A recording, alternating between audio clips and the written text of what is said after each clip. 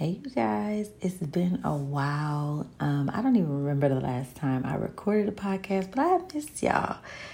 So much has happened since the last podcast. I'll catch you guys up with everything that I have going on and check on y'all and see how you guys are doing. But I wanted to stop by and talk about another movie that has recently resurfaced, and I'm trying so hard not to laugh right now because me and Terrell, low-key got into it over the movie where he was saying I was playing devil's advocate.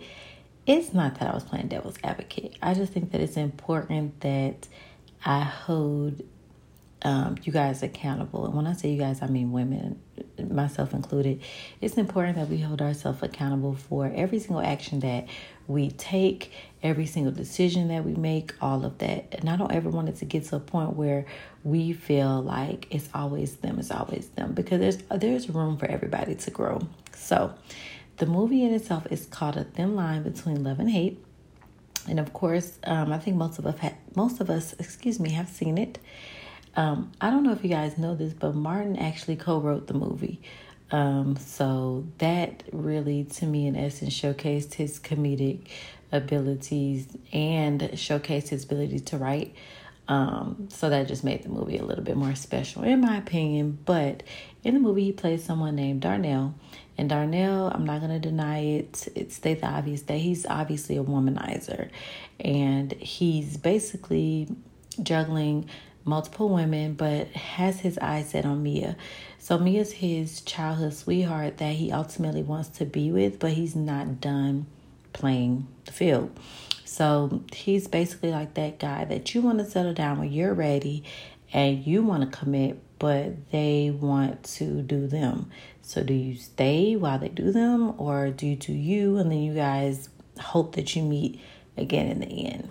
I have my own reservations about that, but that's a whole nother subject for a whole nother podcast. So he runs into, and some says meets his match when he runs into Brandy, who is Miss Lynn Whitfield, and I love her. I've been told a couple times that I look like a young Lynn Whitfield, and I'll take that because I think she is gorgeous. But Brandy is often seen as, I wouldn't say the victim, but people like to say that she warned him. She told him up front she was crazy. She admitted to killing her ex. Those were all warning signs. It's what he gets. But here's the thing, you guys. Just because you tell somebody I'm crazy and they test your crazy, that does not give you permission to kill them or any of that. I mean, ultimately it was attempted murder at best, but it doesn't excuse your behavior after the warning. Because the truth of the matter is that we don't have control over somebody else, but we have full control over ourselves. So if she decided she really didn't want to have anything to do with him, she was done, she could have easily walked away. All the extra beating herself up and then accusing him of it, putting the man truck on bricks in front of the courthouse, wherever it is that they were, that's all extra. For you to be this boss woman and a business owner, and for you to, as she quoted in the movie, said there's nothing that he can get for her that she can't get for herself. You sure are losing your mind over Chocolate City owner over here, Darnell. I mean, for the first part of the movie, she wasn't paying him any mind. She had him thrown out of her job by security. He was like a little mosquito. He would not go away. But what happened was Darnell ended up getting some because she gave up her power. Y'all gonna learn. See, y'all are gonna learn because let's call a spade a spade. Brandy was not a spring chicken in this movie, okay? She low-key gave me like cougar vibes, and I think that she was on some Stella got her groove back type of mood, which is why she ended up letting him get into the pennies. But she was too old to be getting played. At what point do you say, okay, I'm too old to be letting these little young boys run game on me, okay? So she gave up the power when she slept with Darnell, giving him the power, and that's when she lost her damn mind. I keep telling you guys, we hold the key to the streets. We hold the key to the city. Now, some of y'all a little bit out there, so I don't know if your key, you may need to get fixed, call a locksmith, tighten that up just a little bit. But for the most part, we have that that power.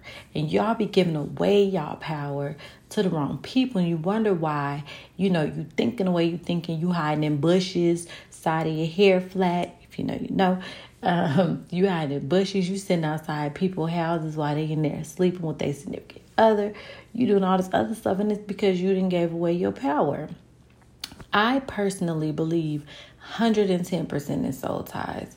Perfect example. You are perfectly fine. You get involved with a guy. He has certain mannerisms and traits that you never had before. So, you never had anger issues. You never had jealousy issues. You never had any of the characteristics that you've seen in him.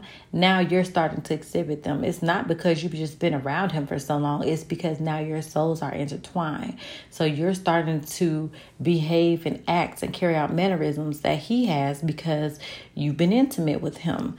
And then on top of that, with soul ties, you're not just intimate with that person, you intimate with them, and then you take on all the demons that they have and the demons that they have on them from other people. So if you with somebody that's promiscuous or that has multiple partners, even if you allow it or if you don't allow it, because I know a lot of people in 2020 are in open relationships. If you are okay with them sleeping with multiple people, you got to be okay with having multiple spirits and demons and stuff all up in your soul. So we can go on and on about soul ties, but the point that I'm making is you got to be careful. We hold the key. So in the movie, Brandy gave away her key. She gave away her power.